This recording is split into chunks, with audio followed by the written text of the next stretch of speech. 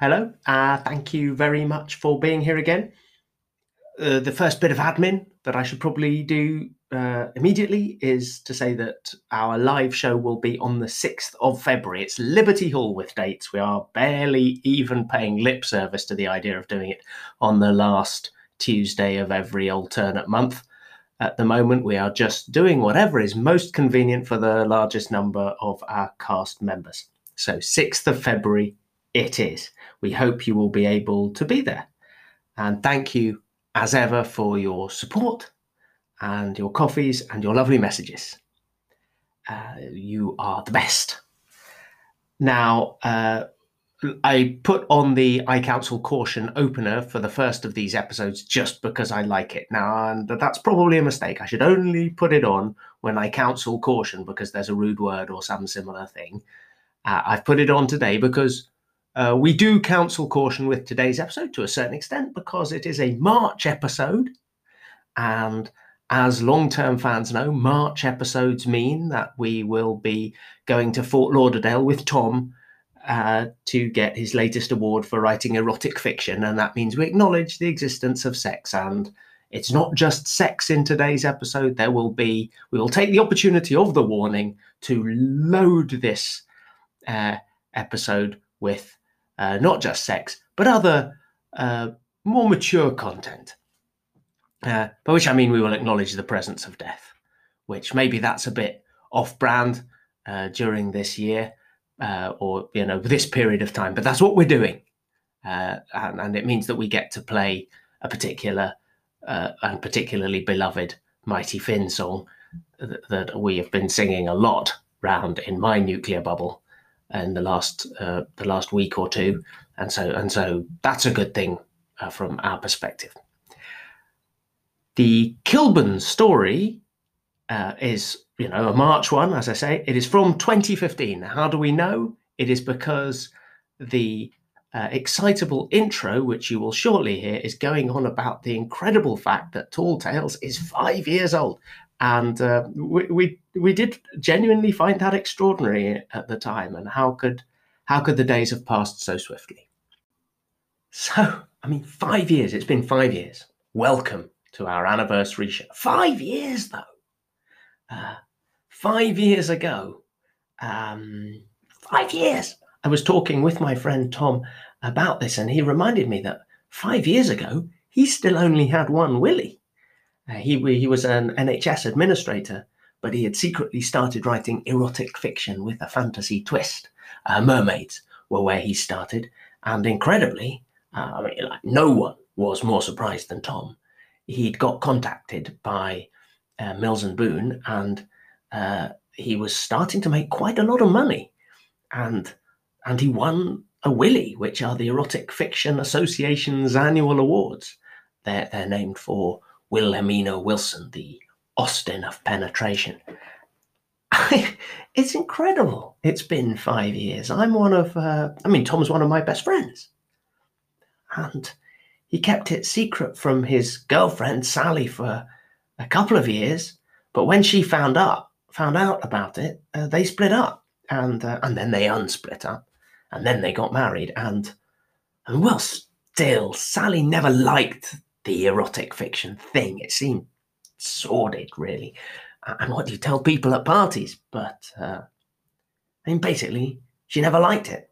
But that's not a problem because Tom's been stopping now, winding out his last contracts for the last 18 months and planning other things to fill the gap. And his final erotic novel came out in October. It was called Lust in Time, about this beautiful vampire who enters a different parallel universe every time she has sex, which is great for getting out of scrapes, but terrible for finding love, because she always wakes up with men with slightly different histories and characters to the ones she went to bed with. Eventually, she works out that the only cure for this malady is true love. It's a metaphor. It's a book about how sex can change your story in surprising ways, and that being a thrill, but discovering that you want to settle down to normality in the end, just like life, as Tom told Sally. Lust in Time won the Willie for Best Novel Historical. It's set in the present, but it's got vampires, so that makes it historical. And Tom invited Sally to Fort Lauderdale for the awards, like he does every year. And Sally, like she's never done, said yes, since it was going to be the last time.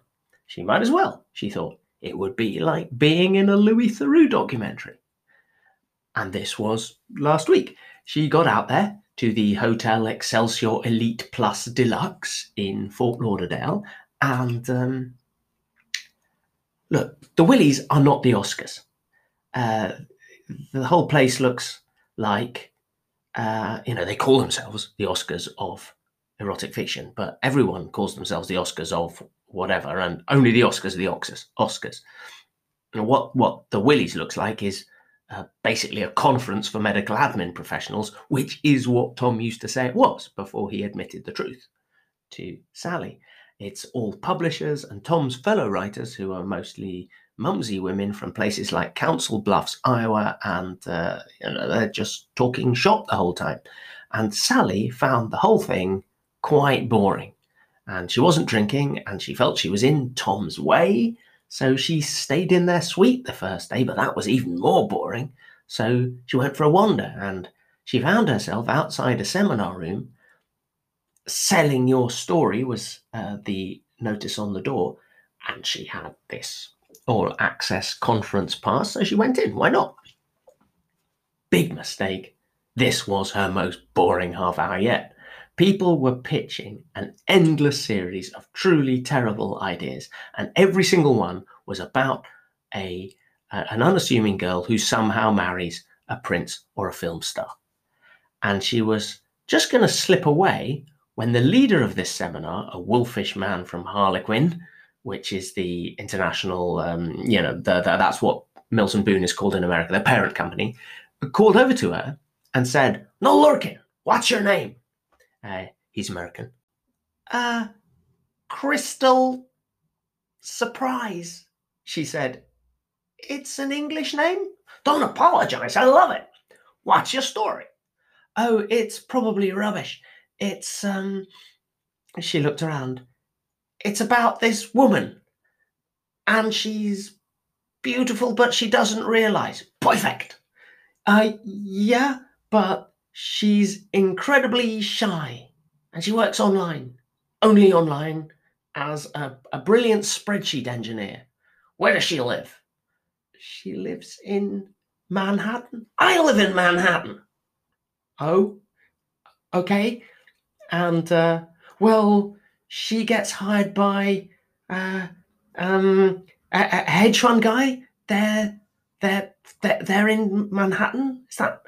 Anyway, he gives this address 3 streets from her in New York, and she's scared because she doesn't want to meet him because he's shy. So she pretends to be based in Mumbai, and he doesn't care because all he cares about is his hedge funds investing. So wants her to help him invent a new method of investing. "I don't need all the details," said Harlequin guy. "Now, you got me intrigued because this story seems so goddamn boring that there's got to be something good coming down the line. What is it?" "Oh, well, they form an intense relationship, of course. But when do they have sex? We're 5 pages into the goddamn book and no one's had sex." "It's all virtual?" "Virtual? This is bullcrap." "Yeah. No. Oh, no. Actually, I've got something. They describe what they're doing. And because it's virtual, they can do anything, like any fantasy, however rude or perverted or whatever, and they can describe it in incredible detail.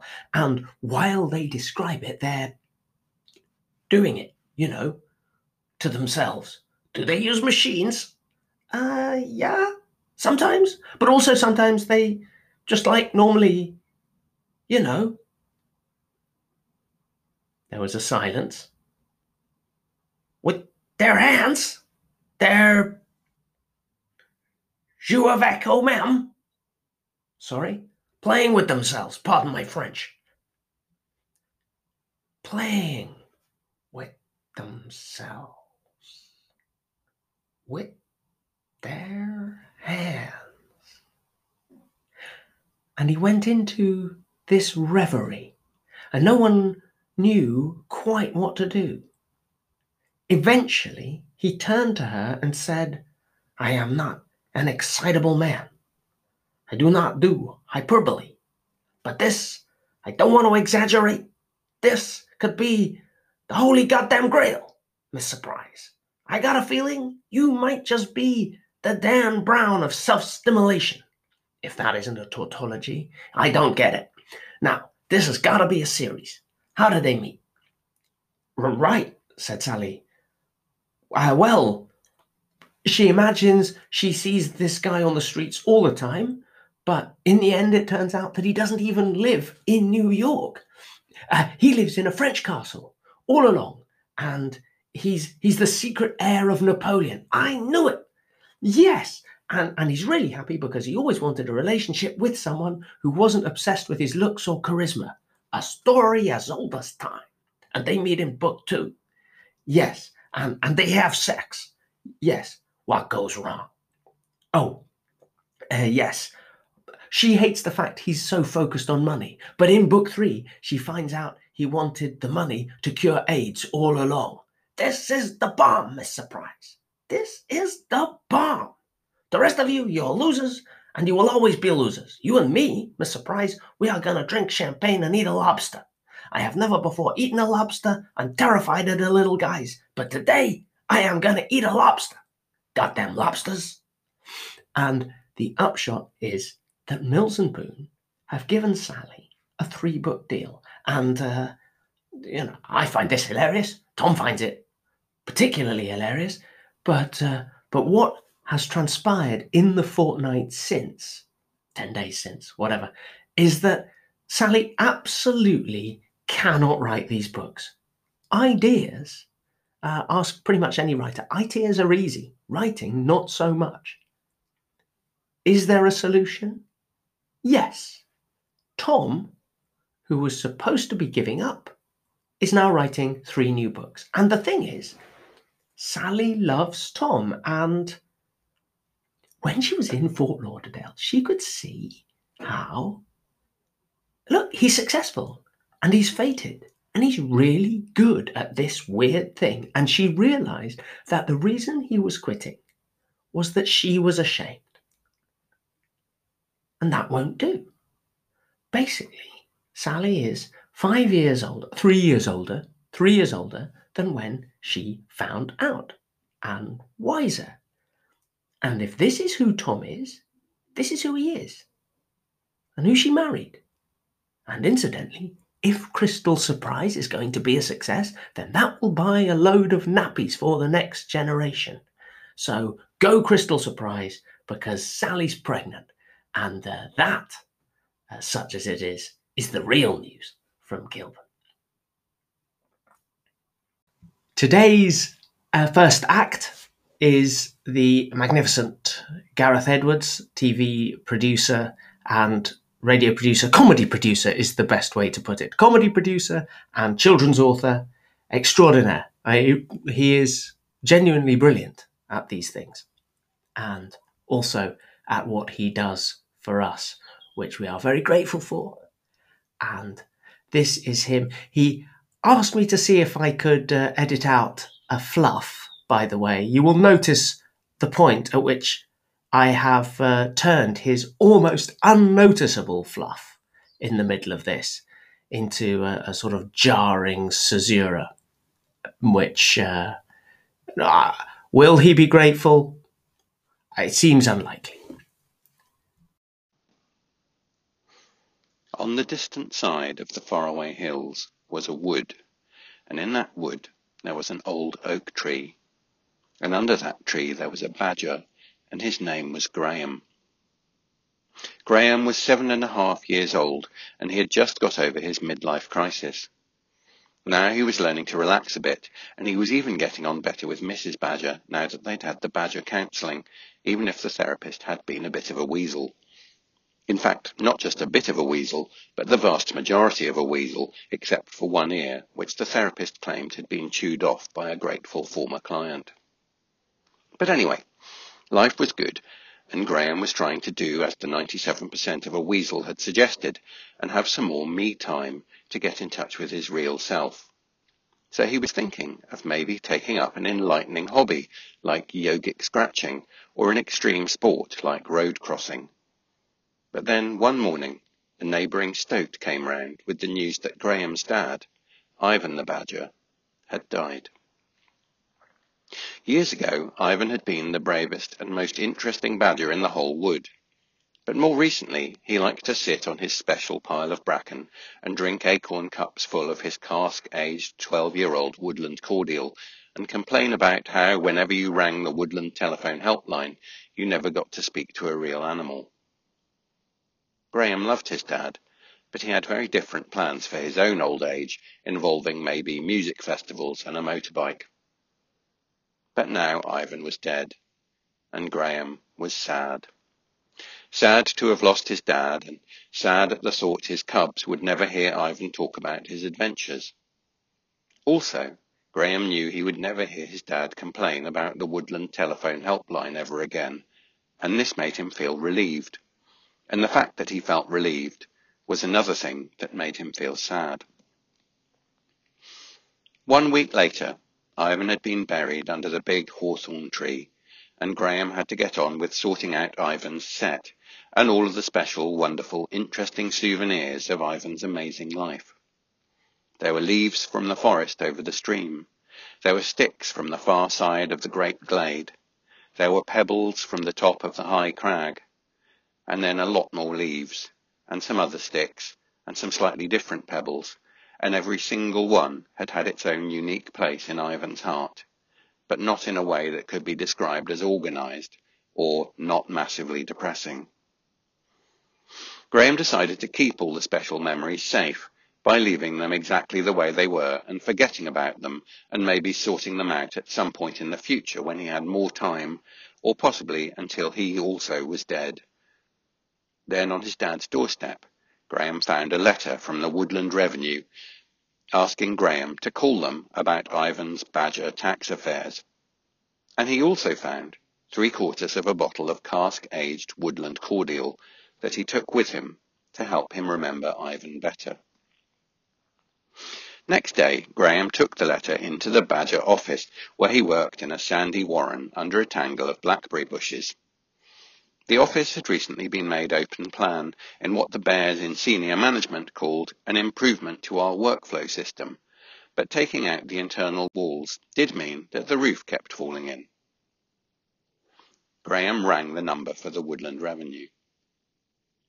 "Hello," said a robotic voice. "In order to help us progress your call, please state in one word what you are calling about." "Bereavement," said Graham quietly, so as not to disturb the other animals, who were working away under their desks and looking nervously at the ceiling. "It sounds like you are asking for a refund," said the voice. "Is that right?" "No," said Graham. "Bereavement." "It sounds like you are asking for a refund," said the voice. "Is that right?" "Bereavement," said Graham as clearly and as loudly as he could. "It sounds like you are asking for a refund." "Bereavement," shouted Graham into the phone. Later that morning, a kindly squirrel from personnel came over to Graham's desk. "How have you been, Graham?" she asked. "Only some of the hedgehogs in the marketing department mentioned that earlier you were shouting the word bereavement over and over again for an hour and a half. So I just wanted to pop over and let you know that our thoughts are with you, but it's against company policy for staff to be preoccupied by an existential crisis. And also, shouting loosens the earth in the ceiling. So perhaps it would be best if you went home after filling in this leave form." Graham went home. "Never mind, love," said Mrs. Badger. "Why don't you have a bit of me time to get in touch with the real you? Perhaps you could tidy up your pebble, stick and leaf collection." But Graham wasn't really in the mood for that. He sat on his favourite pile of old bracken and poured himself a large acorn cup of cask-aged woodland cordial. "I'll tell you what," said Graham. "They need to sort out that woodland helpline." You know, said Mrs. Badger, in a lot of ways, I feel like your dad isn't really gone at all. The end.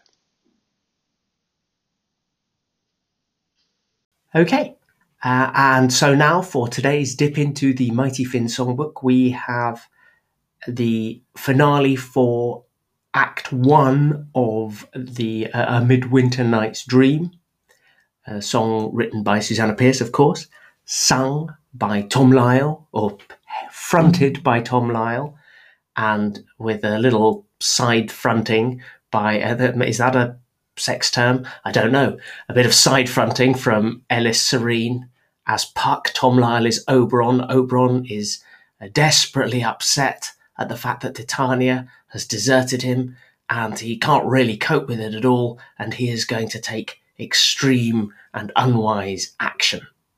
Let the kittens die. Oh, you were saying that, aren't you? It was her wish that she be mortal, and now her wish is coming true. So let her look into the portal of all the things that humans do, like freezing to death. Suddenly, clarity comes to me. Now she will be in pain like me, and I see just how. Let her die, let her die, let her die, die, die. Let her freeze, let her cry, let her die, die, die. Let it snow, but like snow in your eye. Titania must die. Oberon, you won't be gone, I'm sure I understand. But this snow has got to go, it's getting out of hand. Couldn't you do something less frightening? How about some thunder and lightning? Better than something you shouldn't. Oh, couldn't you try? No, let them die, let them die, let them die.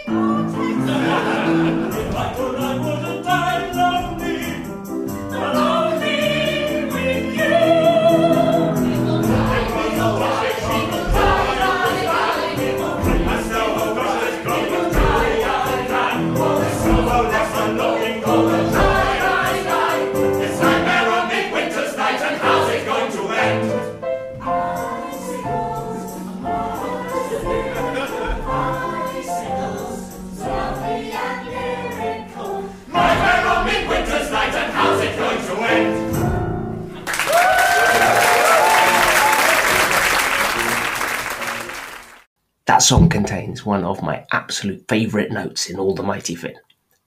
Right, so I think that is us for this week.